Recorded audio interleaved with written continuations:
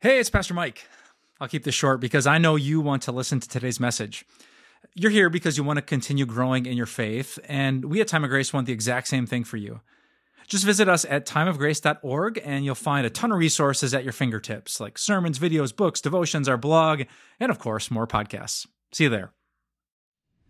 This week we're looking at 2 Corinthians 4:16, where the Apostle Paul says, "Therefore we do not lose heart." And I mentioned yesterday that he gives us reasons we don't need to lose heart based on the future, based on the present, and based on the past. Today we're going to look at the reasons based on the future.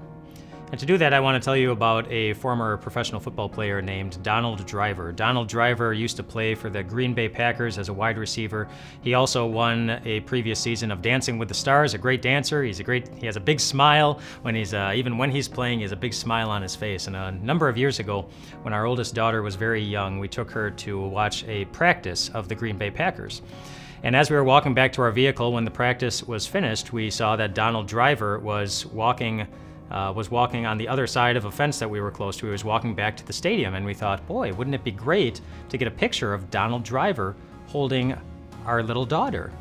And so we got Donald Driver's attention and asked if we could hand our daughter over the fence to Donald Driver so that we could get their picture taken with them. And I want you to imagine how big you would smile if you were getting your picture taken next to a professional football player who also won Dancing with the Stars. A big, big smile. Well, I wanted to show you the smile that was on my daughter's face when we handed her over. She didn't smile at all. She was absolutely terrified. Donald Driver, of course, he had his big smile on his face, and he was very, very happy to do it. Maybe your smile would be different, but I want you to do this now. I want you to imagine what kind of smile you would have on your face if you were standing right next to, not Donald Driver, but right next to Jesus. If Jesus were standing right next to you, the compassionate, gracious, forgiving, gentle Jesus. This is one of the things Paul's "therefore" is based on when he says that we don't need to lose heart. In 2 Corinthians chapter 4, he says this, "We know that the one who raised the Lord Jesus from the dead will also raise us with Jesus and present us with you in his presence." In other words, Paul is saying that we know our future and we know who it's with.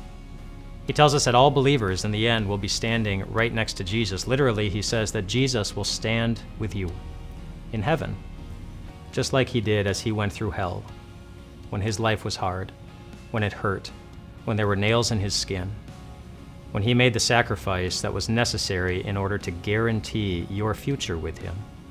He did that so that you could walk through life knowing that you always have a future to look forward to, and knowing that you always have a reason to live.